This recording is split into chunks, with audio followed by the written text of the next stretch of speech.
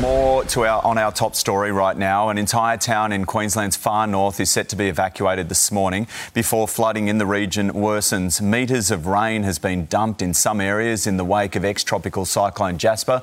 The deluge has washed away roads, cut off entire communities and held Defence Force rescue operations at bay.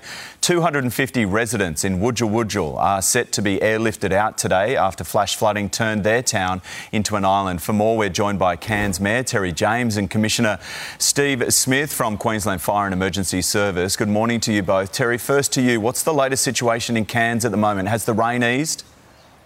Yes, Shervo, the rain has eased. Today we'll be out and about doing a rapid damage assessment so we can start getting the essentials back on for those people who desperately need it. That's water, power, sewage, those sort of things. And there are some communities still cut off. How do you get to them? How do you help them? Well, we're not too bad in Cairns. They're a lot worse off further north, as you said, Wujal. We have actually the Mayor of Wujal coming in today, so we'll work closely with him to help his community. But, we feel for those people that have copped it. Though we have got around 500 personnel coming in today to help clean some of those houses. Yeah, the big clean-up begins. What does Christmas look like for some of those residents in Cairns at the moment? Pretty tough. We will try and help them as much as we can. Yeah, it's a worrying time, isn't it? Stay in touch with us. Steve, what's the demand been like for help from QFES, the SES?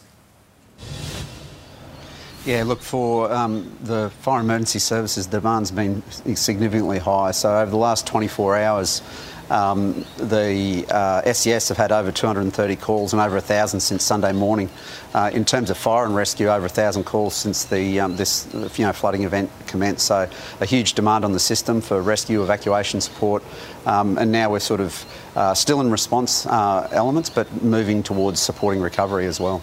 We've seen so many local heroes taking it upon themselves to try and help out. There were 70 SES flown from Brisbane earlier in the week. Do you need more help? Is there any relief on the way in terms of volunteers heading to the region?